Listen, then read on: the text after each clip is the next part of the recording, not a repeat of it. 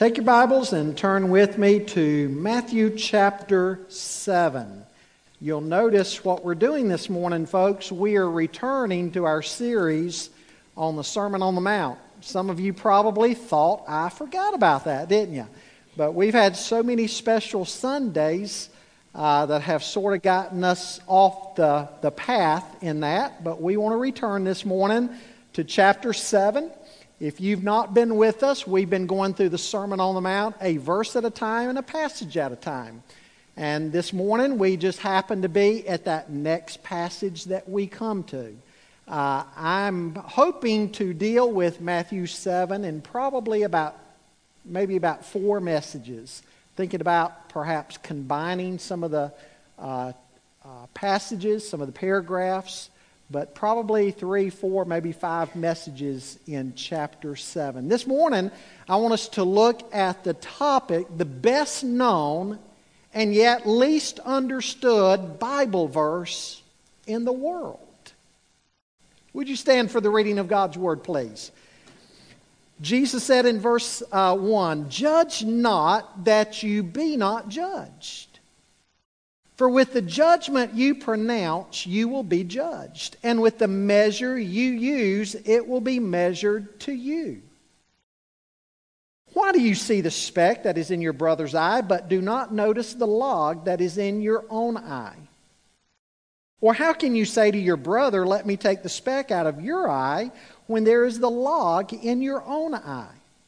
You hypocrite! First take the log out of your own eye, and then you will see clearly to take the speck out of your brother's eye.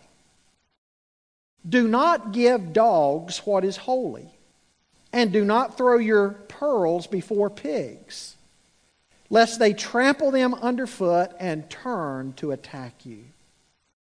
Father, we thank you so much for the words of the Lord Jesus in the Sermon on the Mount. Lord, we know that it is the best known sermon the world over. And yet so oftentimes we read it and just quickly pass over things. Lord, help us not to do that today. Open our understanding. Give us your insight and grace and mercy that we might hear these words and do them. I think of the story Jesus will close the sermon with, that if we want to be a wise builder, we not only hear, but we apply your words. That doesn't mean we'll be spared the hardships or trials in life, because the storms still come. But it means that our house will stand because it's built on the rock. Lord, help us to be hearers this morning and doers, that our house would be built on the rock. For it's in Jesus' name that we pray. Amen.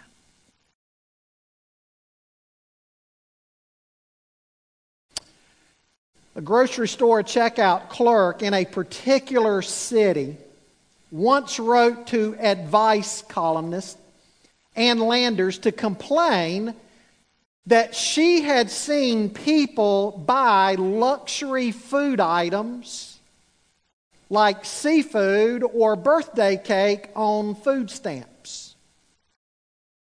Now, a few weeks later, Landers' column was devoted to people in that small town who had responded to the grocery store clerk. One woman said, "I may in fact be the woman the clerk was referring to who bought the seafood. I bought a bag of shrimp."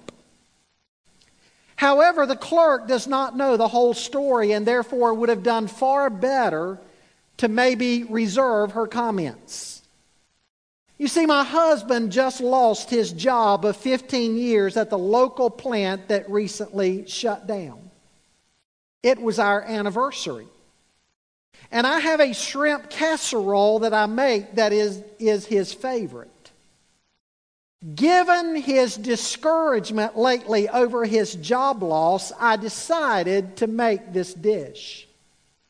However, because of our financial situation, we actually had to eat on it for a period of the next 3 to 4 days. Another woman from that town also responded. She said, I may be the one the clerk noticed buying the birthday cake with food stamps because I noticed that she stared a hole through me that day as I was in her checkout line. What she doesn't know is that the birthday cake was for my little girl. It'll be her last.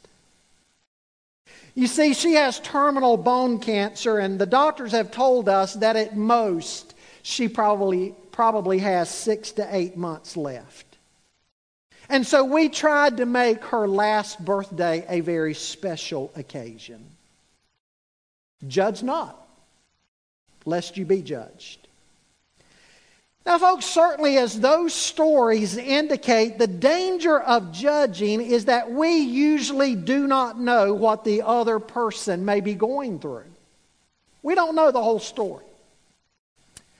However, let me say that with those stories aside, usually judge not lest you be judged is misunderstood and misapplied. Now, there was a day not too long ago that if you were to ask people what is the best known verse in the Bible, there's little doubt in my mind that most people would have said John 3:16. For God so loved the world that He gave His only begotten Son, that whosoever believes in Him shall not perish but have everlasting life. In previous generations, I think that would have been everybody's best known verse, but I'm not sure that's true anymore today. I've shared a story with you about one occasion meeting here in my office with a young man in his early to mid-20s. And he confessed to me, he said, Pastor, I didn't grow up in church.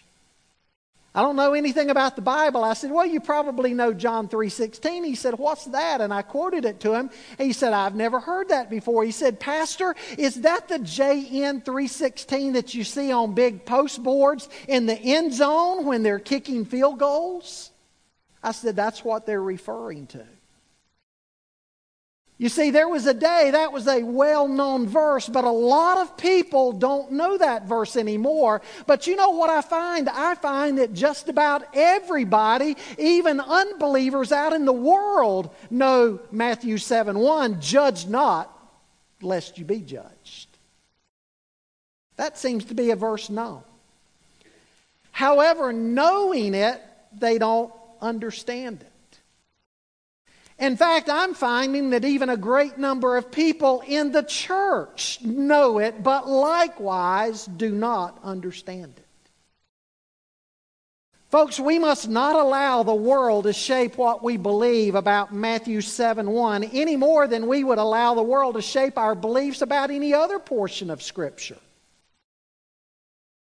Let's try to understand this morning in context what Jesus really meant. And we're going to see that under certain situations in the Bible, judging is not even just simply suggested, it's even commanded.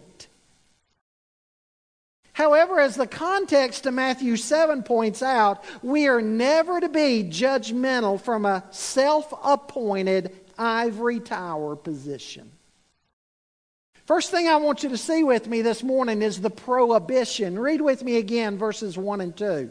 Judge not that you be not judged, for with the judgment that you pronounce you will be judged, and with the measure you use it will be measured to you.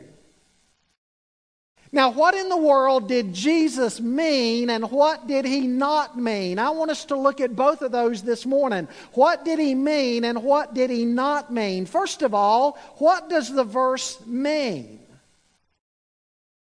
Now, at this point, it would be helpful to understand the context of Matthew 7. Jesus has encountered early on in His public ministry the hatred of the scribes and the Pharisees. You read the other gospel accounts and you see that even from very early on in Jesus' public ministry, they had His life under a microscope and they were looking for any and every occasion that they could pounce on Him. You read in Luke chapter 4 their reaction in Nazareth to Jesus' very first sermon in the synagogue there. Jesus read and preached a message out of Isaiah 61, and when he got done with that sermon, we're told that the religious leaders were very offended, and they took him out to a cliff. They were ready to throw him over the cliff and kill him on the spot. Not only was Jesus aware of their attitude toward him, but he, along with everybody else, knew their attitude toward others as well. In Luke chapter 18, Jesus told a story or a parable that demonstrated their attitude toward everybody else. Not just their attitude toward Jesus, but their attitude toward everybody. He told a parable about two men who went up to the temple to pray, a Pharisee and a publican. And the Pharisee said, "Lord, I thank you that I'm not like that publican over there." They held the general person in absolute contempt. Generally speaking, the Pharisees had heaped regulations on top of God's law and elevated those regulations above God's word. Anyone who could not keep the regulations that they had set down, the scribes and the Pharisees viewed them as being the chaff of the earth that in the judgment of God was going to be blown away and burned up in the fires of Gehenna, the fires of hell. And so they held everybody in contempt. Now, what made this worse is that, as Jesus pointed out, the religious leaders had heaped all these expectations onto the people, but they didn't even keep their own standards themselves. They broke their own standards, and they made convenient excuses for themselves while they looked down on everybody else for doing the same thing. No wonder that Jesus called them whitewashed tombs full of dead men's bones. They looked good on the outside, but on the inside they were corrupt. The Pharisees would be like a woman today, and ladies, I could just as well say this about men, even more so, but they would be like a woman today who comes home from work and she is utterly disgusted and she's fussing at her husband because she has just found out that her best friend is having an extramarital affair. And she's wondering what she's going to do about all that. Are they going to share with him because he's their friends too? And she's utterly disgusted about it. And after fixing supper and after cleaning up the kitchen, she's so mad, she sits down in front of the fireplace and she grabs up her favorite book, 50 Shades of Grey. That's how the Pharisees were.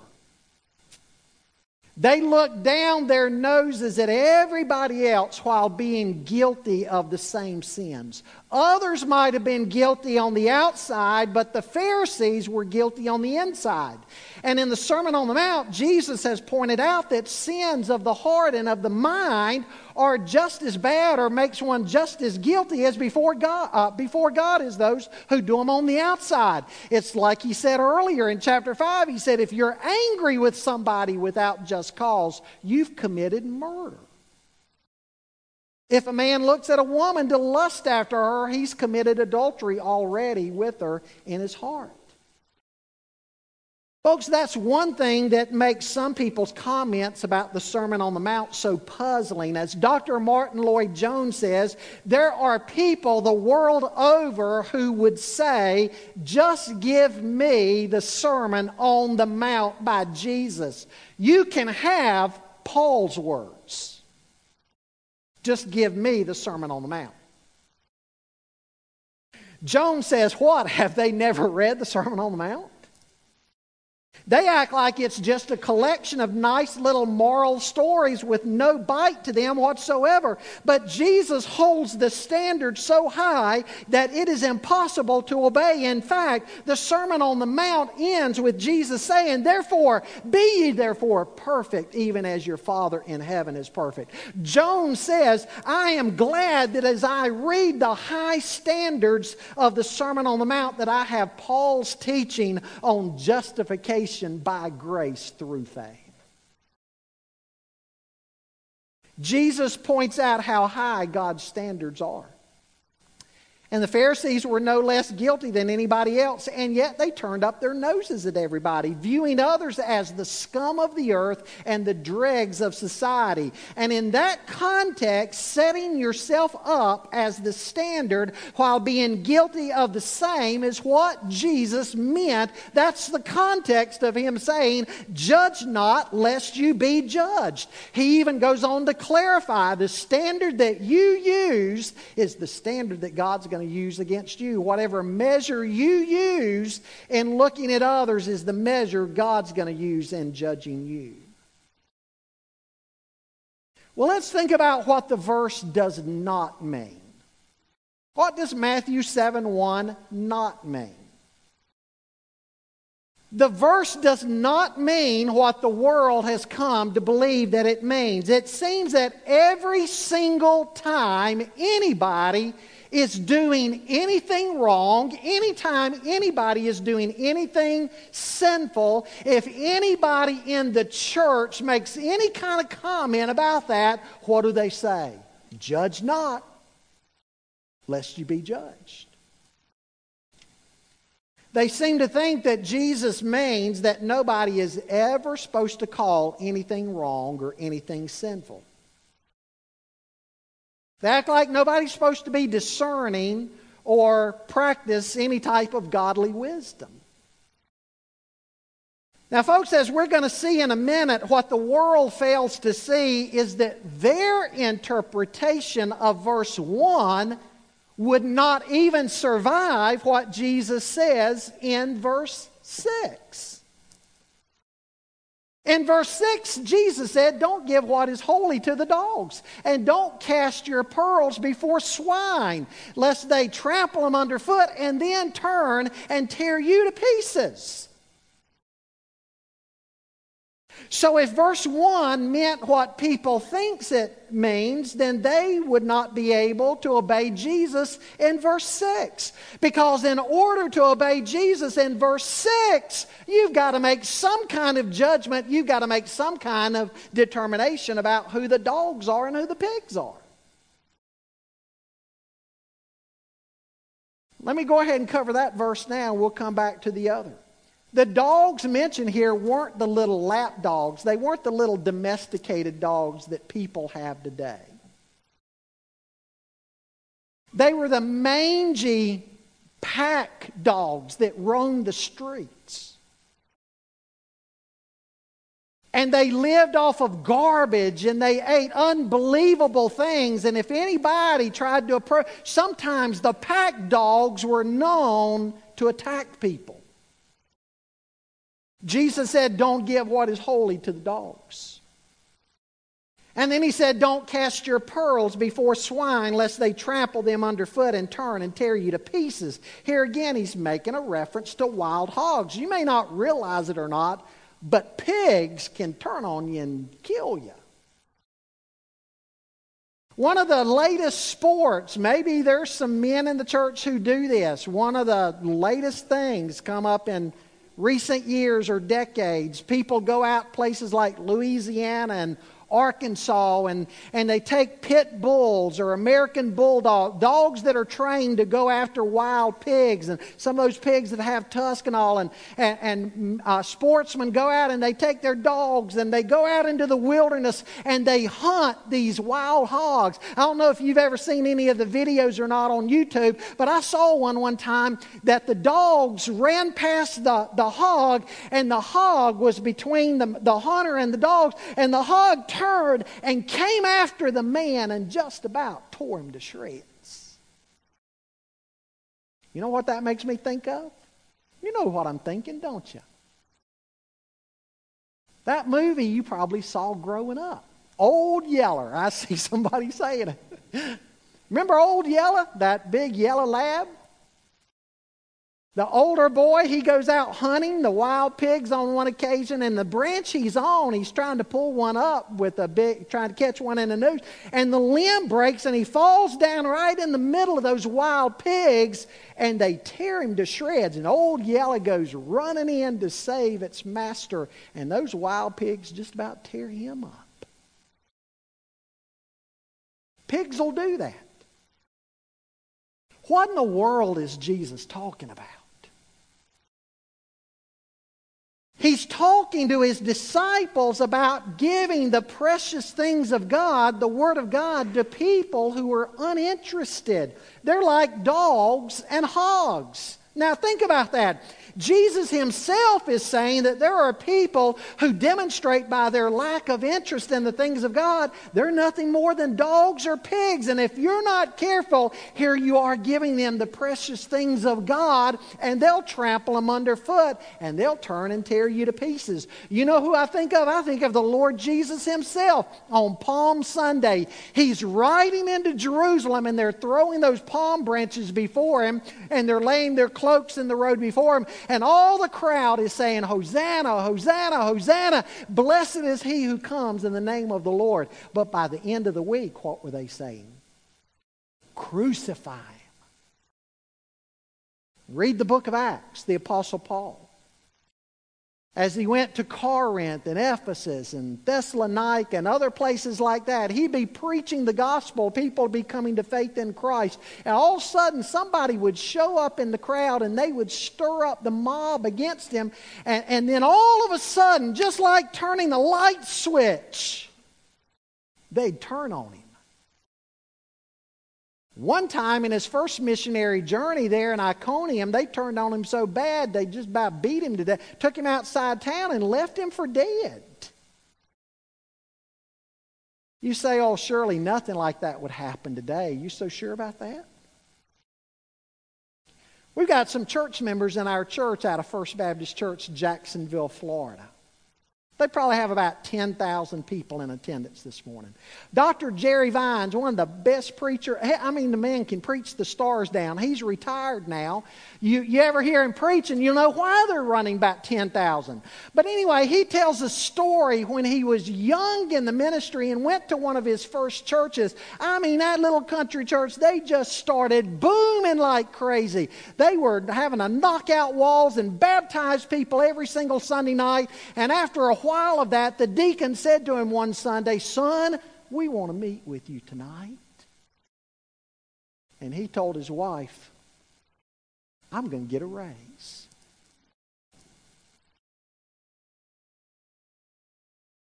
He didn't get a raise. He's looking for another job.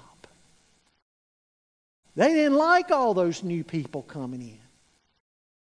And they turned on him. That's what Jesus is talking about here. But again, what I want you to see about that verse 6, you've got to make a judgment. And so clearly the way the world interprets verse 1 cannot hold up to sound hermeneutics, sound biblical interpretation. And then down in verse 15, Jesus said, beware of false prophets who come to you in sheep's clothing, he said in Matthew 18, but inside they're ravenous wolves. Well, again, to be able to spot the heretics and the false prophets, you've got to render a judgment there. And so it's clear as we read verse 1, if you interpret verse 1 the way the average man on the street wants to interpret verse 1, their interpretation can't even make it out of chapter 7 alive.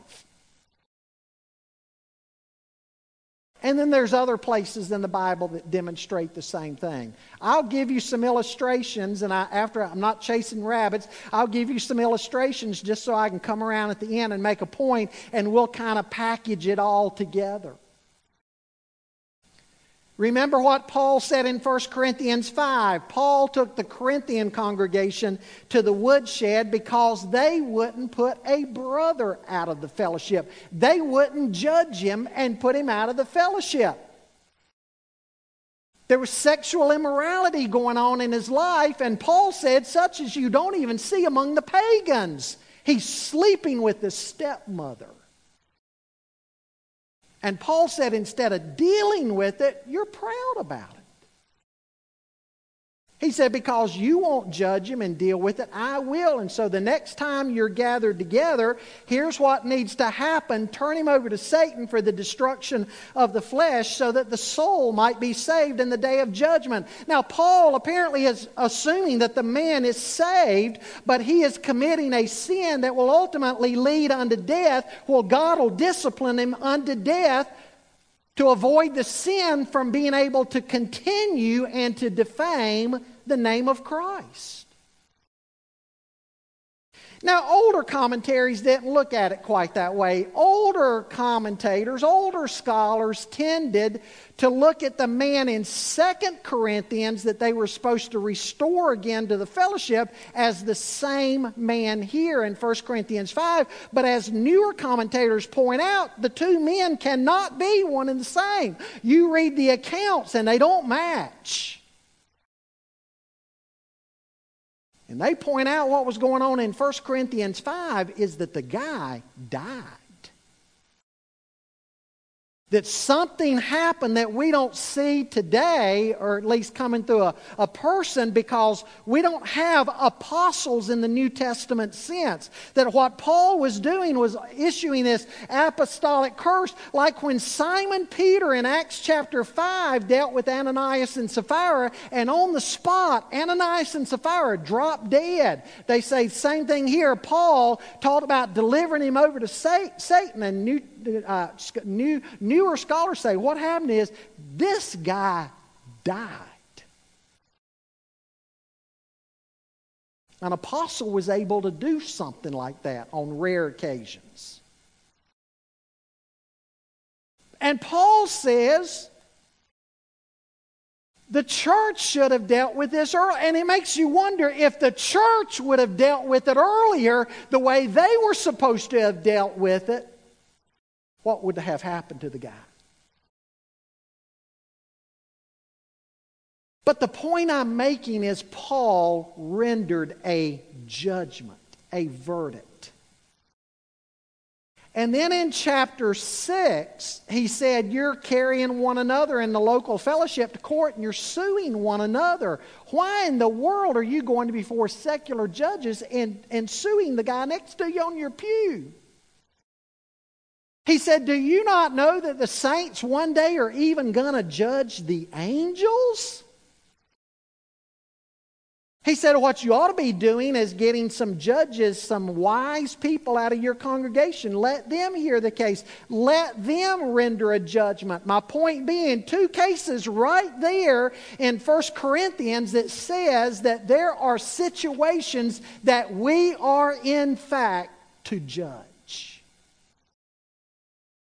John, in 1 John, another apostle writing, another example. 1 John 4, he says you need to judge the spirits because there are many spirits who have gone out into the world who deny that Jesus is the Christ come in the flesh. What was he talking about? He was talking about false teachers and heretics that were infiltrating into the church and carrying the church away from sound doctrine. And John said to him, you need to make judgments against that kind of thing.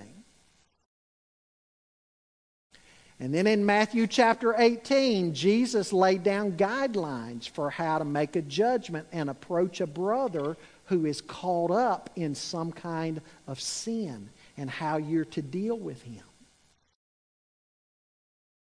That's just a sampling of random passages in the New Testament where principles are laid down that have to do with judging. And so again, what all of that means is that the world's interpretation that says, hey folks, we just need to live and let live, so mind your own business, church. That's not the way to look at verse 1. Well, let's see secondly the process. Look at the process beginning in verse 3. Jesus says, why do you see the speck that is in your brother's eye, but do not notice the log that is in your own eye? Or how can you say to your brother, let me take the speck out of your eye, when there is the log in your own eye? You hypocrite, first take the log out of your own eye, and then you will see clearly to take the speck out of your brother's eye. I hope you see that there is a time and a place for judging and a manner in which to do so. Even Jesus said so, as we'll see in a few moments from John chapter 7. Now, assuming you're at a point of needing to render some kind of judgment, what now? Jesus lays down a biblical process as the other New Testament writers did.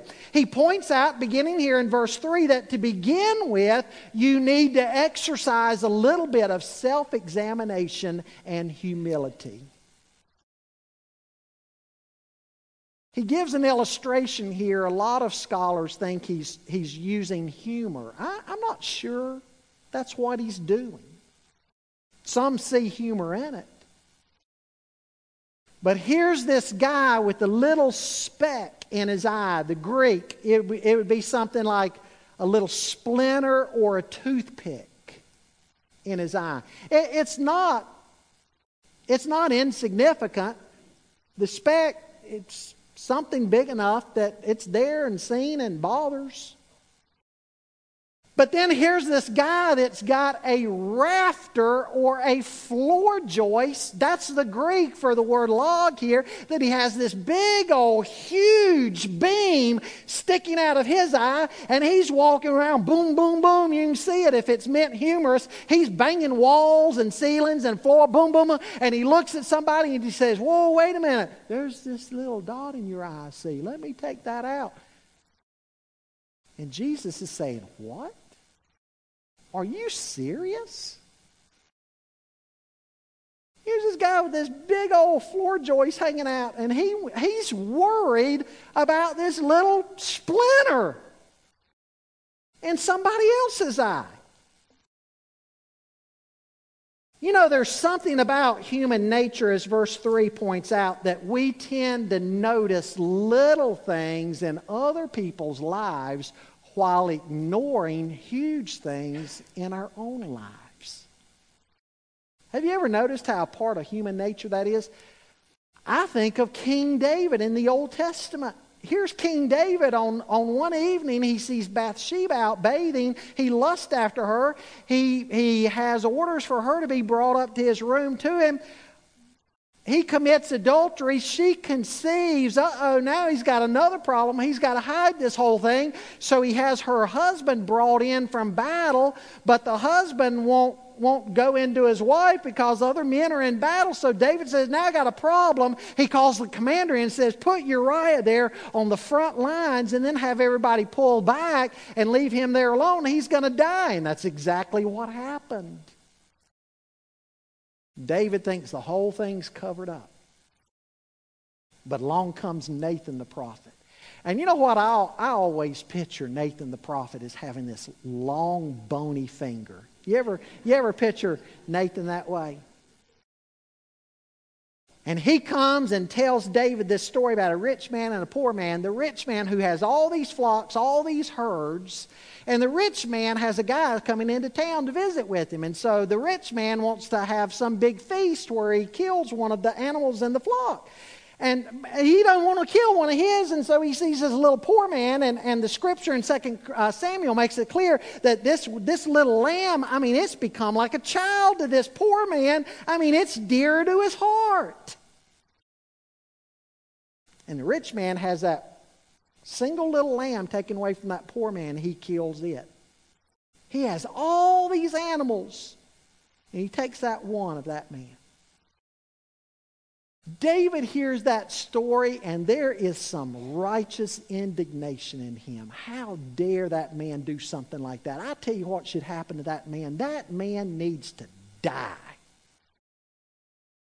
And here comes that long pointy finger.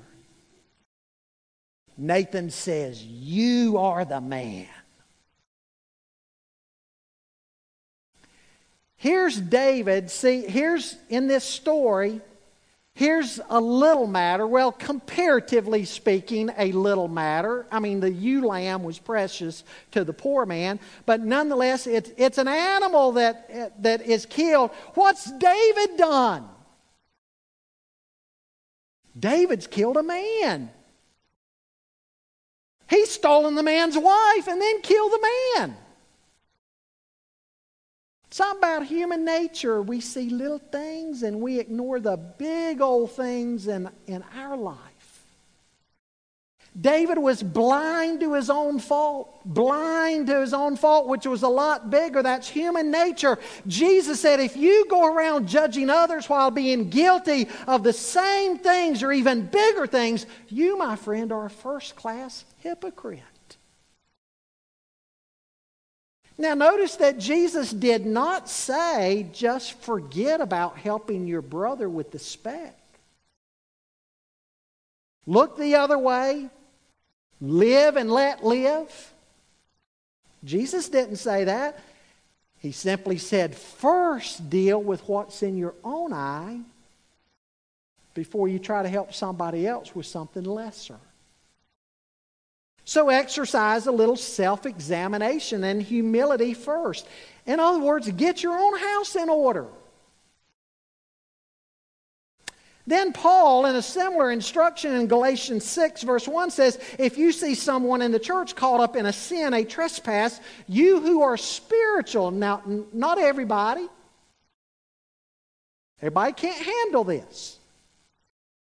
He says, you who are spiritual, restore such a one in a spirit of gentleness, each one looking to yourself, lest you too be tempted. You see, again, Paul's saying exactly what Jesus is talking about here. Look at your own life, exercise some gentleness and humility. You can't simply go rushing in with guns blazing. Now, the whole matter of judging, and I've used the illustration of church discipline because that would be a corporate example of verse 1. The whole point in that in the New Testament, the whole point of trying to help somebody with the speck in their eye is not punishment, it's repentance and restoration. You would think that some people think the whole point is to lower the hammer and punish.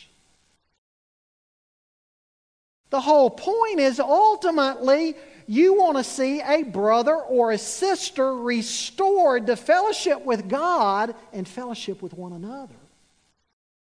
That's the goal. Listen, I want you to hear me very clearly in something. I want you to hear me very clearly. Folks, again, the only reason we're in this passage this morning, it's the next text that comes up. Some people say, why did he preach on that? Something he knows about. No, it's the next text that came up. You know what would grieve my heart in the church? It would be deeply grievous to me if somebody ever thought, because Pastor Scott, the other teachers in the church, they all hold the standards so high and say, thus saith the Lord, that if I've got something going on in my life, I could never go to them because they would lower the boom on me. That would be grievous. I want you to understand something. Yes, we may hold the standard high and even be firm if the situation demands it. Practice what families practice sometimes, tough love. But even in firmness, there's love. And where there is repentance, there is grace and there is mercy and there is restoration. It would be grievous to me if people thought that because we hold the standard high, there would be no love.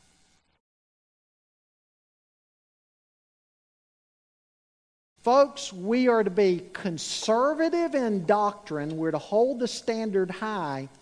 No compromise. This is God's Word.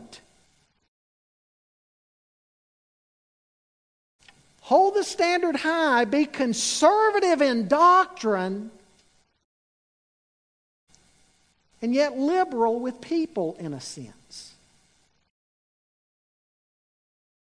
If somebody comes to you in humility and wants help and prayer, don't you dare shake your finger in their face and utter words of condemnation. Again, in all cases in the Bible, what is the goal? The goal is restoration. John 7:24, Jesus lays down another similar principle for how to handle the process here. He says, do not judge according to face. What's that mean? Don't judge according to appearances. That's what the grocery store clerk in the story I opened up with, that's what she was doing. She was judging according to face. She was judging on appearances without having all the facts. Jesus said, don't do that. But again, he didn't say leave the matter alone. He just said don't judge according to appearances, but judge with a righteous judgment. And chapter 7, verse 24 of John is imperatives. It's not suggestions, it's imperatives. Don't judge according to face, but with righteous judgment.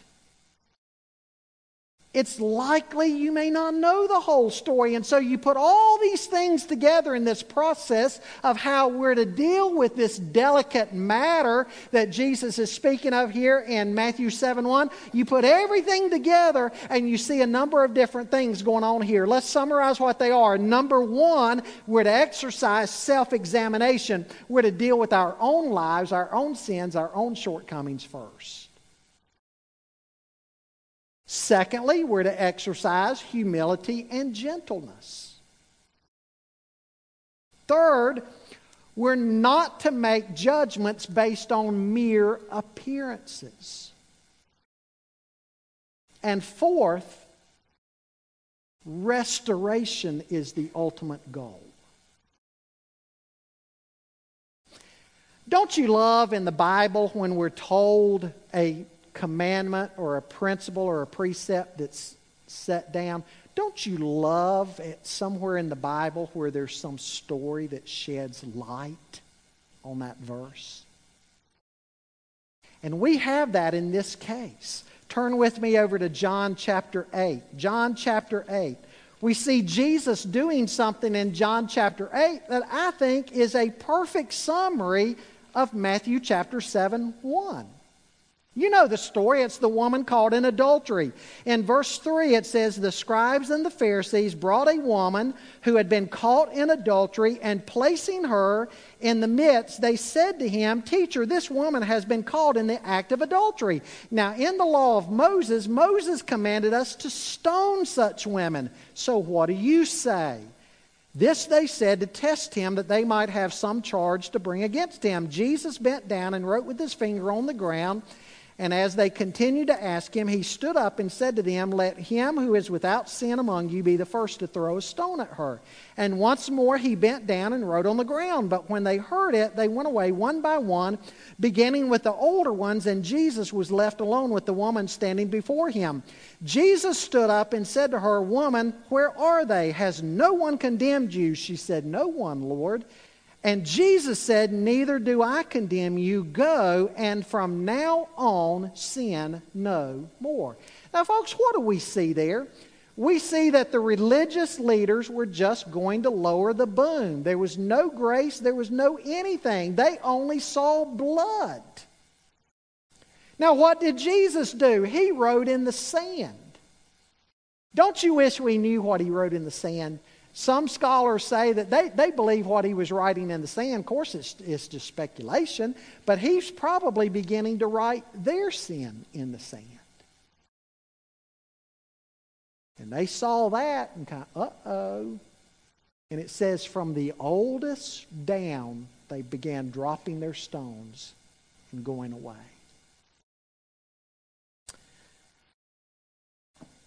Self-examination.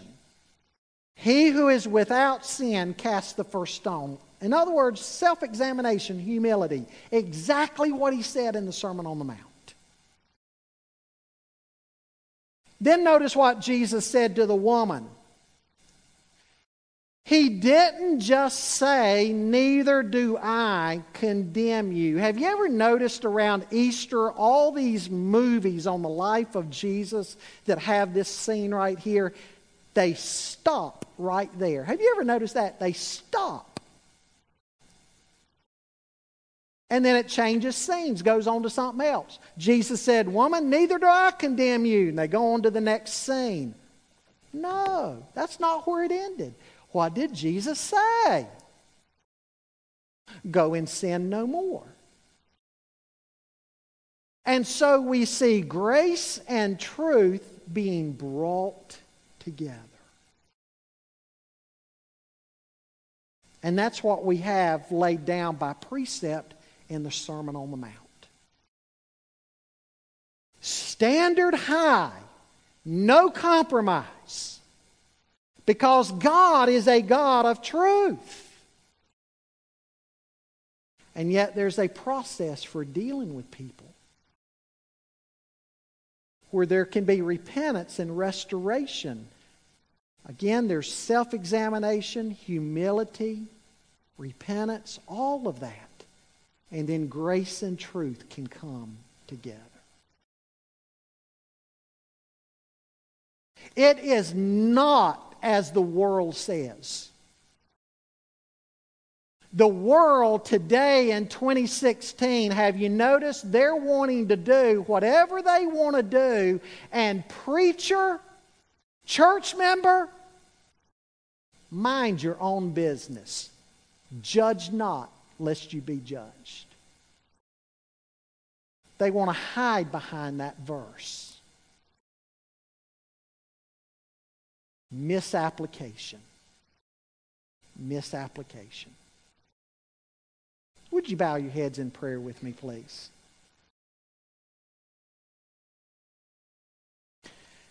This morning I want to ask you to do both. Be discerning. Everything is not okay in the world. People are expecting you and me to agree with anything and everything. A Christian cannot do that. God is a God of truth. But don't simply throw stones either. Examine your own heart, because guess what? You and I have guilt before God too. Examine your heart. Practice humility.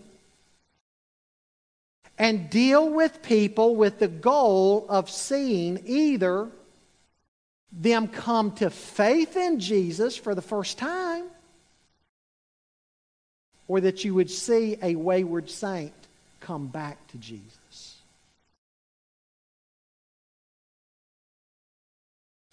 This morning, if you have a negative and a critical spirit, just for the sake of having a negative and critical spirit, I hope you see this morning that you need to repent of that too.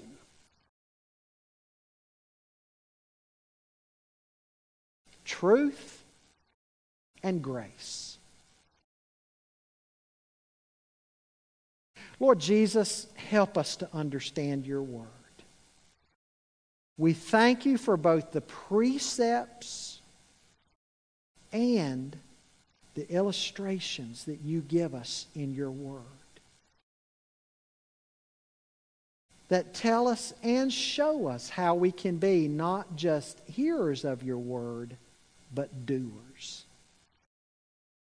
Lord, help us to hear and to do. Lord, I pray that we would not compromise your truth. Help us not to follow the spirit of the age that is trying to rewrite your word and compromise your truth. But Lord, help us also to be salt and light and enter into situations and make a difference, have an influence. For Jesus' sake. It's in His name that we pray. Amen.